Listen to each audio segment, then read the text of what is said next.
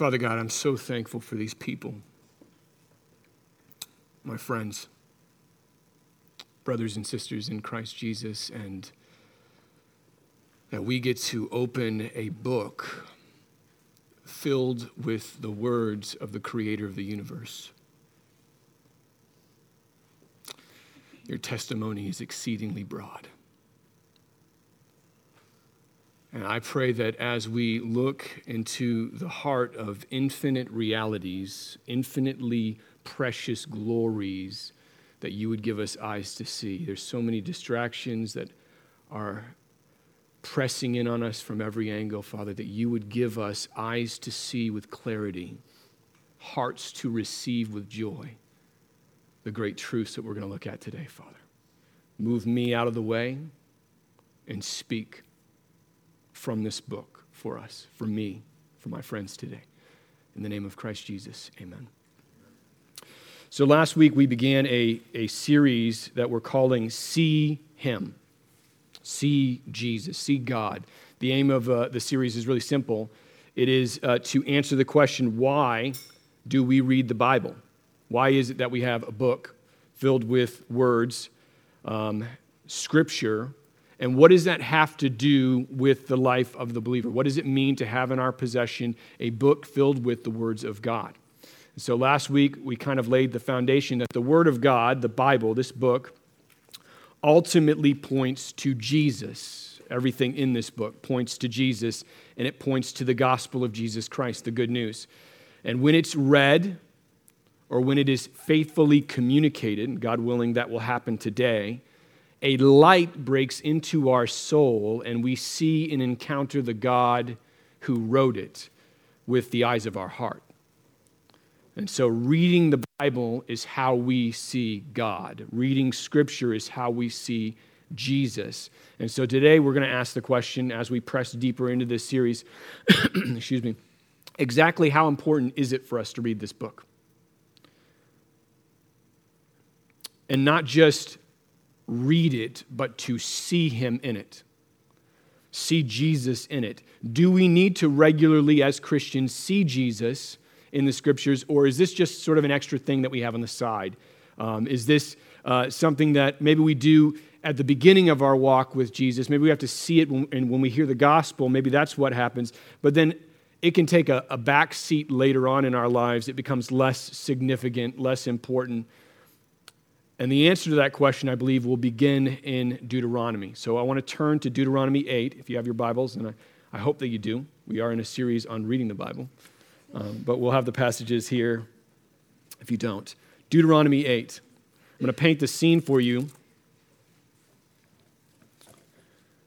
Moses and the people of God are on the far side of the River Jordan, and they are about to cross over into the Promised Land. Moses will not be allowed to cross over because of his sin. And so he is giving Israel the final words before they go. That's really what the entire book of Deuteronomy is. It is his commendation. What critical things does Moses need to communicate as he's led by the Spirit of God to these people before they pass from their travels and settle in the Promised Land? So we're going to look at just the first 3 verses. It says this, Deuteronomy 8, verse 1 through 3. The whole commandment that I command you today, this is Moses talking, you shall be careful to do, that you may live and multiply and go in and possess the land that the Lord swore to give your fathers. And you shall remember the whole way that the Lord your God has led you these 40 years in the wilderness, that He might humble you, testing you to know what was in your heart, whether you would keep His commandments or not. And He humbled you and He let you hunger and fed you with manna, which you did not know, nor did your fathers know, that He might make you know that man does not live by bread alone, but man lives by every word that comes from the mouth of the Lord. 40 years in the wilderness. That's how long they were. A lot of people in this room aren't even 40 years old. I'm one of them, almost 40 years. 40 years. And Moses is really engaging an entirely new generation than the generation that set out from Egypt. These people have only heard of the slavery. They didn't experience it firsthand. 40 years. All those other people had passed away at this time. And that's their life, walking through the wilderness. And now that's about to change. They're going to have cities and homes, places to live in, the land that God promised them. But Moses, who has been the voice of God for this entire trip, isn't going with them. He's going to die before he enters the promised land, before they enter the promised land. And so Moses wants to make something very clear to the people of Israel before they go in. He wants something very clear to that generation, something that points to the significance of God's word. He says in verse 1, "The whole commandment that I command you today, you shall be careful to do, that you may live and multiply and go into the land and possess the land that the Lord swore to give to your fathers." So God has sworn. By his word, God has given them this land. He's made to them a promise, a covenant. That's why it's called the promised land, an oath with their fathers that they're going to get this land. And yet access into this land, according to Moses here, will only be theirs if they are careful to do what God, through him, through Moses, is commanding them to do. Be careful to do that you may live and multiply. So there is no land, there is no multiplication, there is no fruitfulness, or even life that you may live if they disregard the commands of God, the words of God, Moses says. And he's saying that these words for the people of Israel are a matter of life and death. This isn't a game. If you don't have it in your heart to heed the commandments of God, the instructions he's giving you for your betterment, you will die, which is why he underscores the importance of this by telling them, remember how God led you through the wilderness. Do you remember how he did this? When God led you through the wilderness for 40 years, his main goal wasn't just transportation to another geographic point. His main goal was to humble them and test what was in their hearts. It's not that he didn't know what was in their hearts, but it is that he wants their lives to be evidence of what realities are inside their hearts. So testing their lives brings to the surface those realities. And in the wilderness, one of the ways he did this was through hunger, because he knows, God knows, what's best for them isn't immediately food. It is that they would trust his word. It isn't immediately consuming food, especially in the seasons of ease when food is abundant. It is that they will hold fast to him and trust his word. So he allowed them to hunger. They cry out to him, and to show them that he was more than sufficient, he's more than enough, he alone could provide for them no matter the situation. He gives them food from heaven, manna, which means something to the effect of, what is this? I don't know what this is, which he expresses here. This is weird stuff coming from the sky. It's a bread-like food that kept them alive while they were in the wilderness. And there's a reason for this. According to Moses, who is expressing the heart of God to the people of Israel right now, the reason for this is that they would know that man does not live by bread alone, but by every word that comes from the mouth of God. This was God's purpose and goal in the wilderness. 40 years of God saying, trust me. Trust me. I want you to believe my word. I want you to believe my promises. I am here for your good. I am fighting for you. I keep all of my promises. Don't rely on your own strength. Don't rely on your own wisdom. Trust in me. And in this, God is proving to them, you don't live by bread alone. You live by every word that comes from my mouth. But this truth, this reality, isn't just isolated in Deuteronomy. We see it throughout Scripture. One passage we see it in is Matthew 4. Let me read to you this brief text. This is about Jesus, Matthew 4. Then Jesus was led up by the Spirit into the wilderness to be tempted by the devil. And after fasting 40 days and 40 nights, he was hungry. The tempter came to him and said, if you are the Son of God, command these stones to become loaves of bread." But Jesus answered him, "It is written, man shall not live by bread alone, but by every word that comes from the mouth of God." So you know this story. You've heard this story before. There's two other temptations that follow this. Jesus is led by the Spirit into the wilderness. He spends 40 days and 40 nights there, mirroring the 40 years that the nation of Israel spent in the wilderness, except this is compressed over 40 excruciating days where he does not eat any food. And so you have to conceive of this. He is on the verge of death, well past starvation. He would be on life support if we were to find him. And Satan comes, the tempter, comes to him and says, "If you're the Son of God, command the stones on the ground to be loaves of bread. Do that, and you'll have food." It's actually, if you think about it, it's a fair request. Jesus is the Son of God. And the stones belong to him. They're his stones. He created them. He made all of them. And just like God commanded through Moses the people of Israel in the wilderness, Jesus could command these stones and they could become bread like that. In fact, that would be the only difference between the stones and the people, is that the stones would immediately obey Jesus. And yet he doesn't. Instead, he quotes Deuteronomy 8, the passage we just read. "It is written, man shall not live by bread alone, but by every word that comes from the mouth of God." The one man who can create food out of stones and has a right to do it, it's his right, his divine prerogative, says no. He refuses. Why? You're hungry, Jesus. You're about to die.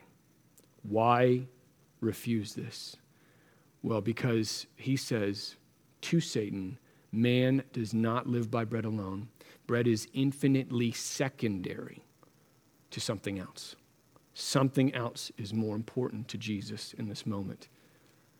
And that something else is the word of the living God.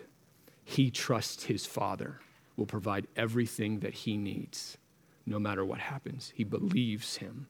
And he would rather, in this moment, die than by creating the food, abandon his confidence in God by relying on his own strength and power to make food out of stones. And so we see, even as we look back through this passage into Deuteronomy 8, we see that even a small part of the Old Testament, Deuteronomy 8, as important as it is in its original context to understand all that was going on in the people of Israel and in Moses at the time, it finds its ultimate meaning in Jesus. It finds its ultimate meaning in Christ because he's the center of the Bible. He is the true Israel.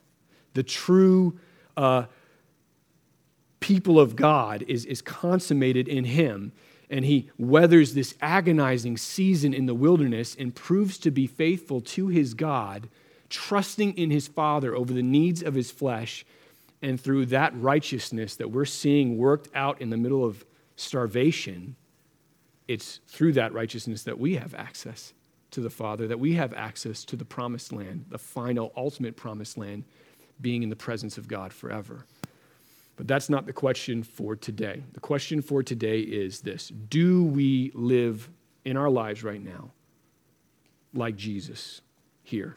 Do we really believe that man does not live by bread alone, but by the word of God? Or do we feel like in our Christianity, in our living out our Christian life, that the Bible is true and helpful, but it's not necessary? It's something I can get to if I've got time, put it on the margins, and if I've got time, I'll bring it in. Maybe it was important at the beginning when someone preached it to me and I heard the gospel and I was like, I want to believe that. I raised my hand, walked down an aisle, signed a card. But right now, it's a nice thing to have. It's not really essential or needed in my life. And so what I want to do for the rest of our time is I want to dismantle that. That's not true. And I want to ask the question, what does the Bible say about this? What does Scripture say about itself to us and how it's relevant in the life of the believer? And to answer that, we're going to shift gears and go to 1 Peter 1, verse 18. And this is where we're going to camp out today. So if you do have your Bible, 1 Peter 1, 18. The question is, again, for the Christian, is Bible reading necessary? Is it essential? Is it critical for surviving as a Christian in this world? And so I want to set the foundation first with verse 18 and 19. Peter says this, "You were ransomed from the futile ways inherited from your forefathers, not with perishable things such as silver or gold, but with the precious blood of Christ, like that of a lamb without blemish or spot." So this verse right here, these two verses are the foundation for everything in the life of a Christian. Peter says, we were ransomed. And not just from our own sin, not just from wrath and hell, not just from everything that we would deserve from disregarding God, disabusing ourselves of God, and saying, I just want to do things my own way, get out of my life. But we were ransomed, according to this, from this devastating cycle of futility that comes from our past, our forefathers. And if you take that back far enough, you get to our original parents, Adam and Eve, the first parents, who received the curse of futility in Genesis 3. And so Peter is saying that of those who trust Christ, those who have laid hold of Jesus and said, I want you as a Savior, no longer is the futility of the fall our story. It's not part of our story anymore. We were ransomed from meaninglessness, from triviality, from futility. And the cost of our ransom, Peter says here, is beyond our ability to comprehend. The cost of our ransom outstrips all wealth that you can conceive of in this world. We were ransomed, he says, by the precious blood of Jesus Christ, not silver and not gold. Peter uses silver and gold here because he's really trying to press on his readers. And at that time, this was, you had silver, you had gold, you had everything you needed. He's trying to press on his readers that the blood of Jesus is without equal. So think about what Sandra said was perfect this morning. The most perfect thing that you can imagine in the universe that you can lay your eyes on. The most perfect thing that you could have right now in your life. It would make everything better. And Peter is saying, next to the blood of Jesus, it is nothing compared to that. His blood is what it means to be priceless.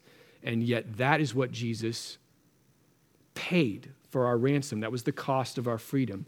And Peter even says that Jesus isn't like other men. He's not like other men. He's not even simply a sacrifice, someone who could run out in front of a car and grab a kid and save them. We would commend that person. But Jesus is beyond that. He is the perfect sacrificial lamb without blemish and without spot. There's no one like Jesus. He never sinned, never even had a wicked thought or a foul affection, never once. And clearly that wasn't because he wasn't tempted. 40 days of not eating, and then he has to lock horns with Satan. And just as we read, when he was tempted, he continued to entrust his soul to his Father. And the reason why he believed in his Father is because Jesus did not live by bread alone. Jesus lived by every word that came from his Father's mouth. And yet there's even more to who Jesus is. Look at verse 20 and 21. It says that Jesus was foreknown before the foundation of the world, but was made manifest in the last times for the sake of you, who through him are believers in God, who raised him from the dead and gave him glory, so that your faith and hope are in God. So more than simply a man who gives his life, more than simply a man who is perfect in every conceivable way and gives his life, Jesus was foreknown before the foundation of the world, which is another way of saying that God knew and loved Jesus before the universe existed. In the beginning was the Word, and the Word was with God, and the Word was God. We saw that last week. Christ is the eternal Son of God, never having come into being, always existing for all time. Yet for us, he was only revealed in the last times, according to Peter. It says, for our sake, Christ, this infinitely worthy, infinitely precious Savior, was made manifest in the last times. And the reason was so that we would become believers in God through him.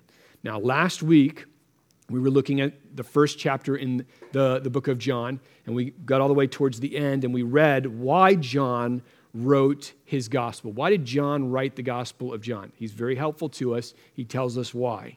He says that in reading his book within the largest corpus of Scripture, we would believe that Jesus was the Christ, that he was the Son of God, and that through our faith, through believing in Jesus, we would have life. That's the goal of John's gospel. And we said last week that this is really the goal of the entire body of Scripture, all 66 books, is that we would have life through faith in Christ. If we don't have life through faith in Christ, this book is meaningless. There's nothing good about it outside of the fact that we would have life through Jesus Christ. Eternally, that's what ultimately matters. And that is what we see here. This man, Christ Jesus, was ransomed by his blood. He redeems a people. And though he was dead, God raises him from the dead, gives him glory. And this glorified Christ, he glorifies Christ in such a way that it's clear that this is not a normal, ordinary man. This man is special. He is the Son of God, the promised Savior and the focal point of all Scripture.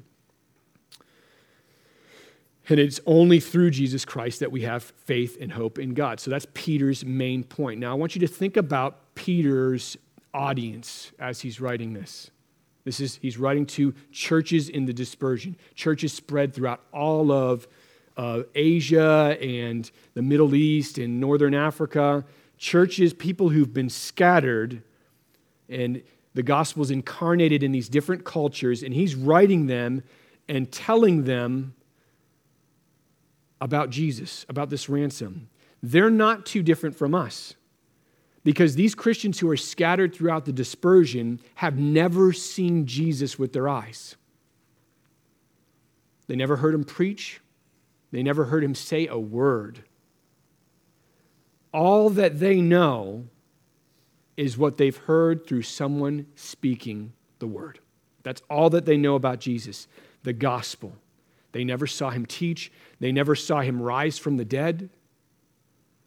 So their only means of seeing him, actually seeing the reality that Peter is painting for them, is through the word. That's the only way that they can see him, which is clear in what Peter says next. Verse 22 says, of these people he's talking to, having purified your souls by your obedience to the truth for a sincere brotherly love.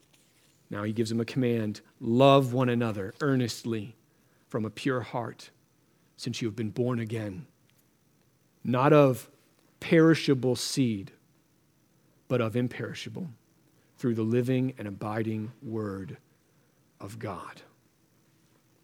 So this purification of our souls happens, he says, through obedience to the truth. Obedience to the truth, which is another way of saying we hear the gospel preached and we believe it. The truth, the reality of Jesus and what he accomplished on the cross is proclaimed in God's word, and we are awakened to believe and trust in him. And it says that this experience happens because we are born again. It's more than simply a decision. Christianity isn't a decisional religion. It's more than a decision. It's more than a change of mind. It's way more than that. Christianity, according to Peter and all of the authors in Scripture, is becoming an entirely new human being, being born again with new desires, new affections, faith in God's words. It isn't simply a figure of speech. There is a reality that is happening here when you come to faith in Jesus Christ. Something happens in the soul of the hearer at the point of new birth that Peter says here is even more radical than natural birth, than an actual birth of a human being in the physical world. Natural birth happened through perishable seed. And what Peter says here is what God did in the new birth, that came from imperishable seed. It came from an eternal God. You were born of God, John 1 says. Came through the living and abiding Word of God. That's the source of the new birth. Everything we just talked about, ransom, trusting Jesus, obedience to the truth, purification, sincere brotherly love, all of that belongs to the Christian from this encounter with the Word, with the gospel, with it being faithfully proclaimed or read or understood. That's what happens. And he tells us why in verse 24 and 25. Listen to what he says, Peter. For, saying all that I just said before, now this, all flesh is like grass, in all its glory, like the flower of grass. The grass withers, and the flower falls, but the word of the Lord remains forever. And this word is the good news that was preached to you. So we see here clearly that everything he's talking about has to do with what they heard preached to them. And Peter has just told us, verse 22 and verse 23, that our new birth comes from the Word of God. And to prove it, he doesn't appeal to anything practical. Doesn't appeal to an experience either, that they, like a tangible sort of weird supernatural experience outside of them becoming Christians. He doesn't appeal to science. He doesn't appeal to math or history. When he's describing what happened to you at the new birth, he appeals to the Word of God. Because like we said last week, God is not content with lesser certainties. There's a certainty you can get from science. There's a certainty you can get from history. He's not content with those certainties. He wants you to know. He wants you to know beyond a shadow of a doubt and being willing to die for it. And that's not going to happen with a lesser certainty. And so Peter here recognizes there's no higher authority. He appeals to the Word of God, and he quotes the prophet of Isaiah here. Inspired by God, Peter says, all flesh, all perishable seed is like grass. It's like a flower. The glory of flesh is like a flower. The grass is going to wither, and the flower will one day fall to the ground dead. But the word of the Lord remains forever. It will never die. It will never fall. It will never fail. It will remain forever. It is the living and abiding Word of God. Every generation, if 1,000 generations pass between now and the end, all of those generations, this will be true of them, that the word of the Lord remains forever. And Peter says that this word is the good news. It is the gospel of Jesus Christ. So here's how it works. I'm going to describe it again. I know we've talked about it different ways. Person hears the gospel. The reality of what they hear infiltrates their soul like a seed planted into the ground, an imperishable seed. And that seed gives them eternal life. That's what it means to be born again. Faith isn't an intellectual assent to a proposition that you hear or a theological statement. Faith is the response of a soul to the planting of a seed. And that seed is the living and abiding Word of God. And that's how someone becomes a Christian. But what does this have to do with us? We've been talking about whether or not the Bible is important. What weight does it have on our lives? And Peter's about to explain that. Chapter 2, verse 1 says, "So, having heard all of what I've said, put away all malice and all deceit and hypocrisy and envy and all slander." So he's continuing his train of thought. That's why he uses the word "so," which means everything that I just talked about flows into this. Put away all malice, put away all deceit, all hypocrisy and envy and slander, all of these selfish, wicked behaviors. Peter says, put them all away, which, if you think back to what we just read in verse 22, it's very similar to what he said when he said, having purified your souls by your obedience to the truth for a sincere brotherly love, love one another earnestly from a pure heart. It's the same thing as putting away malice. He's talking about the same reality. To love someone sincerely is to not feel malice towards them. To love someone sincerely with a brotherly affection and love is to not slander them. So he's talking about the same thing. It's two sides of the same coin. Both sides have one source, and that source is the living and abiding Word of God. It is an imperishable seed that remains forever. This is what initiates our sincere brotherly love. This is what puts away every ounce of malice in our bodies, the Word. And we know this because of what Peter's about to say next. Verse 2 and 3, he says, like newborn infants, long for the pure spiritual milk, that by it you may grow up into salvation. If indeed you have tasted that the Lord is good.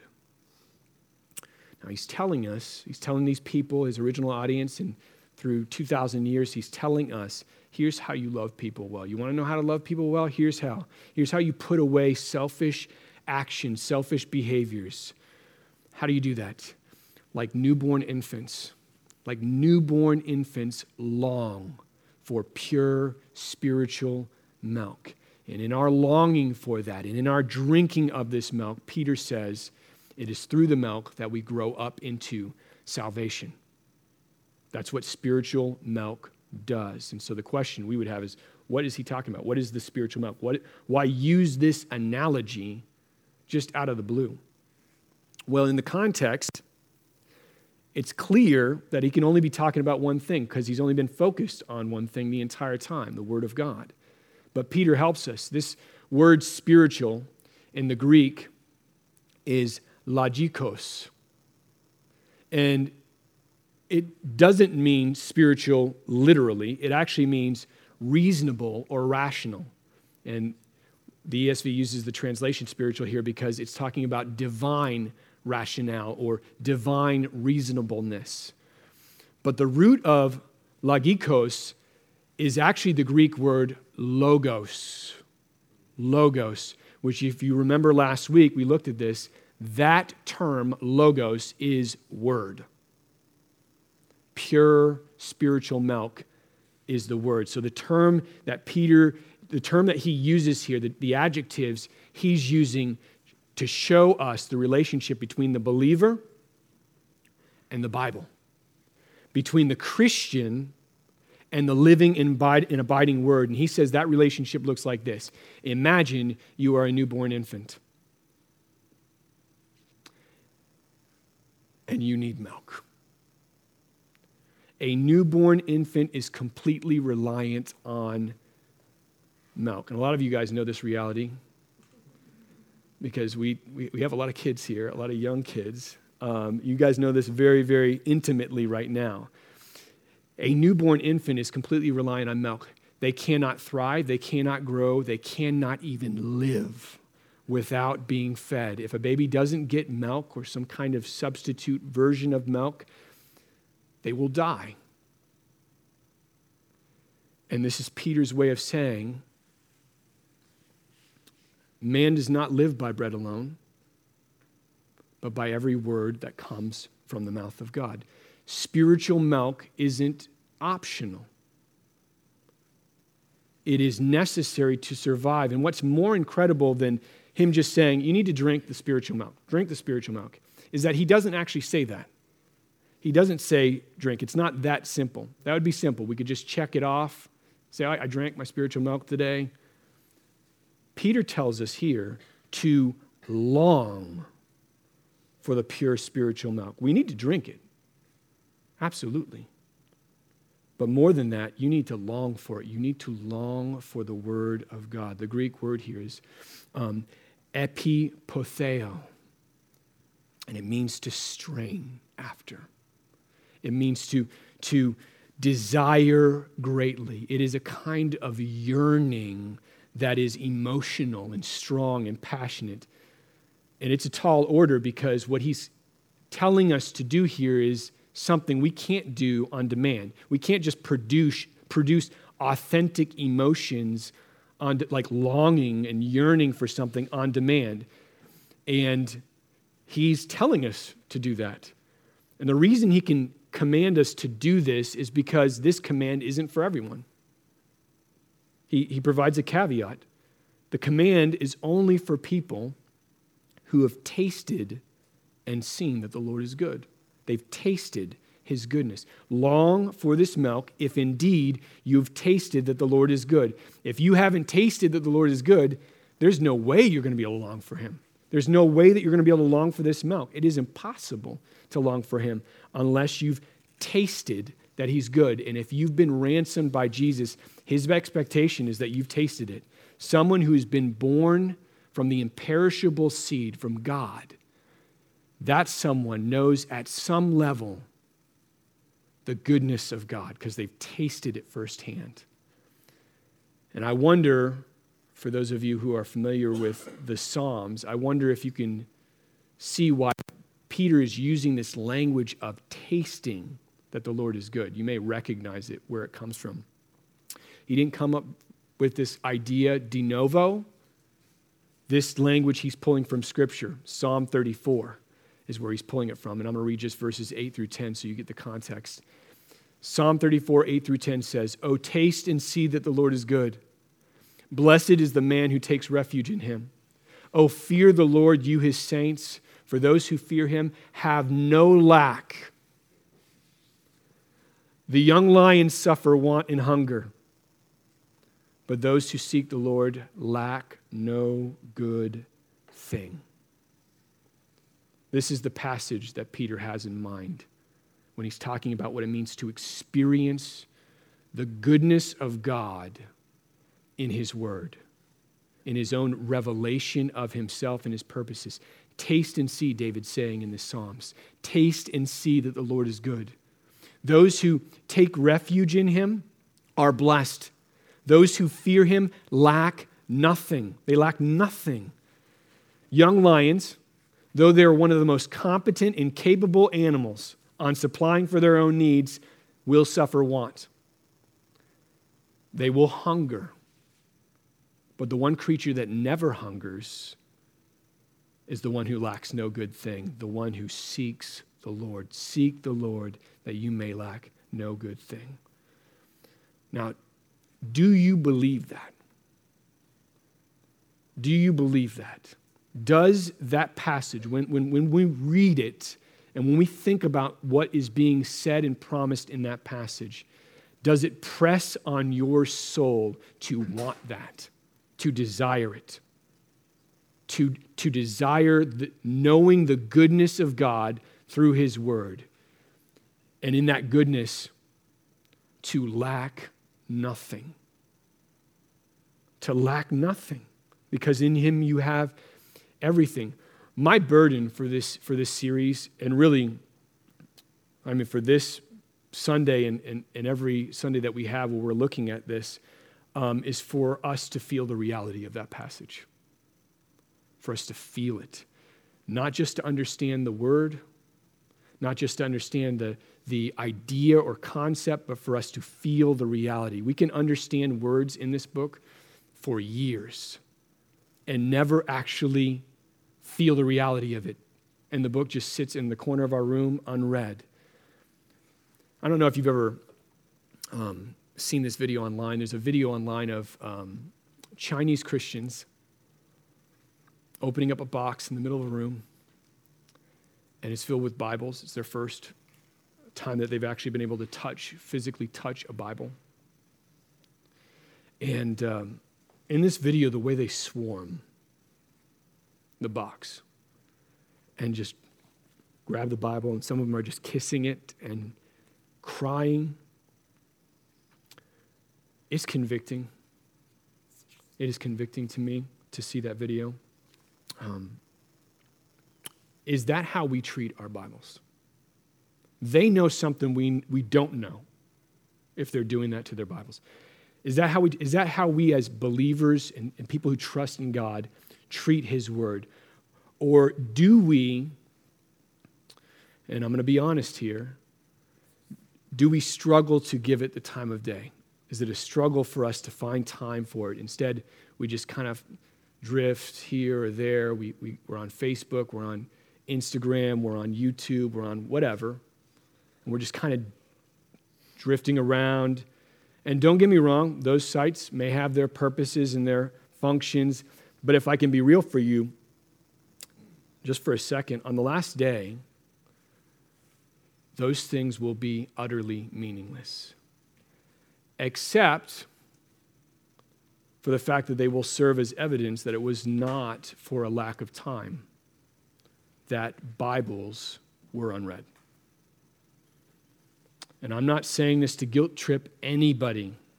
I'm saying this because it's real. Our greatest need, the greatest need of our soul is not to understand what political situation is going on right now.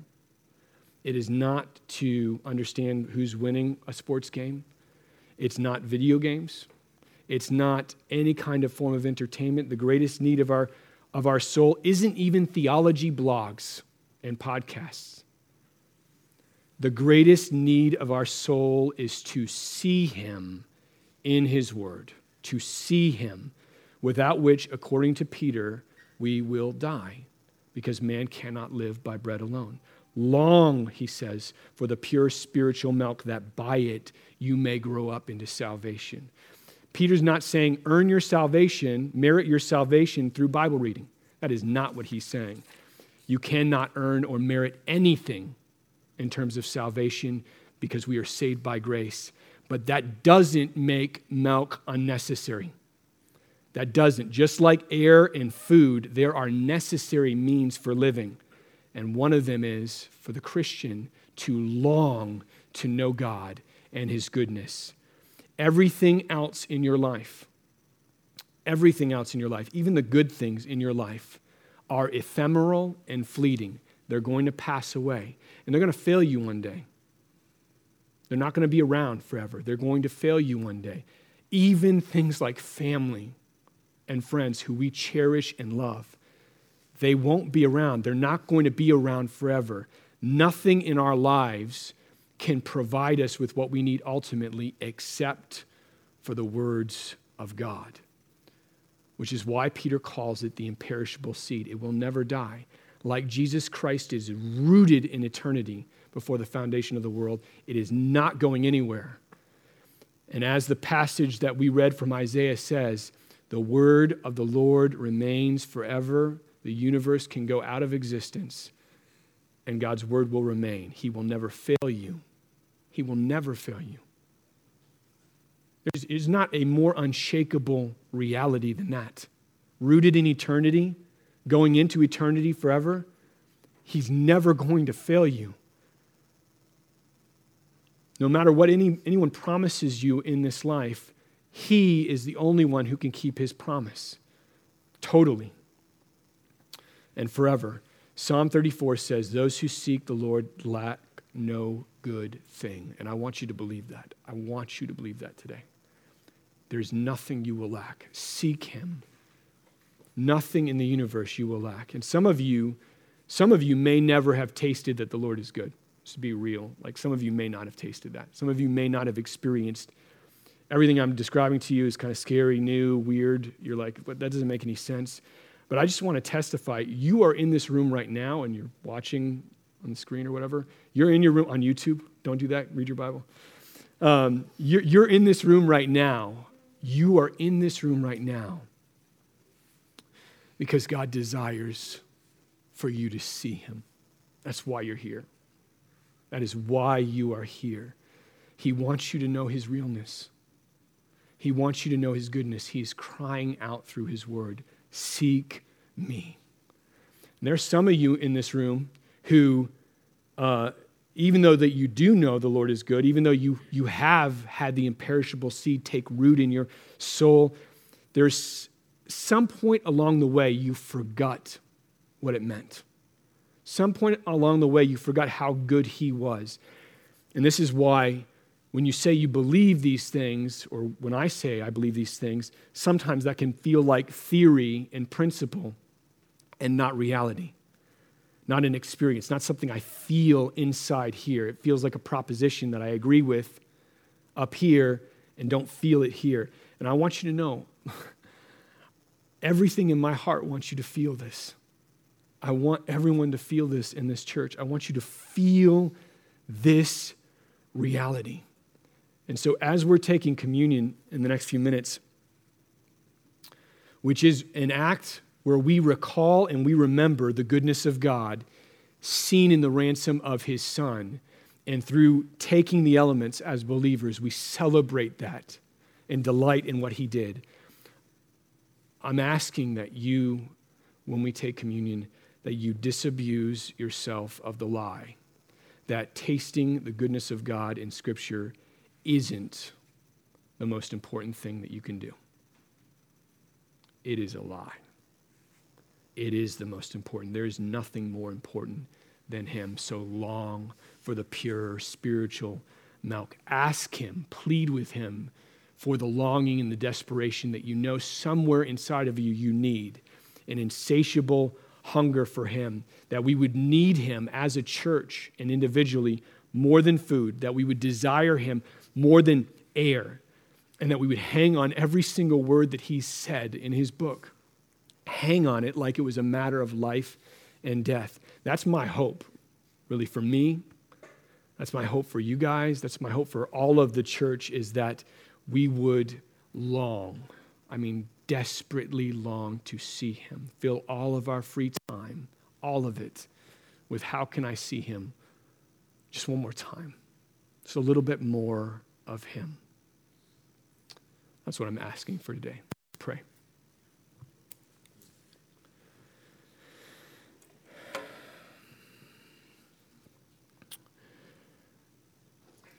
Heavenly Father, I know that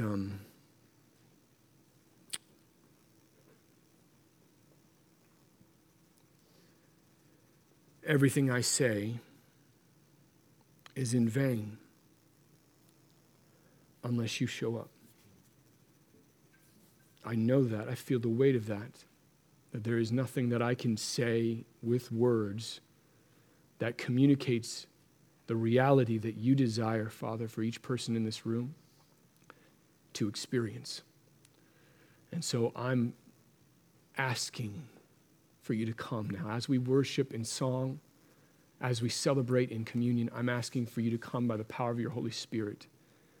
And for those who have never tasted that the Lord is good, that this would be the day, that the imperishable seed would be planted in soil, and that entire worlds would shift around that truth. You are good. And for those of us who have forgotten, or who lapse into forgetting, or who've just set our Bible in the corner and resorted to getting by, Father, that you would disabuse us of the mentality and the lie and the thinking that's not milk that we need, and that you would so press on our souls to long for it, Father God, that it would become unavoidable and it would become an addiction that we have to manage and not something that we have to struggle to do. Lord, that's my plea today, Father God, that you would do that. I know that you can. I believe that you can. And I'm trusting that you will. In the name of Jesus Christ alone. Amen.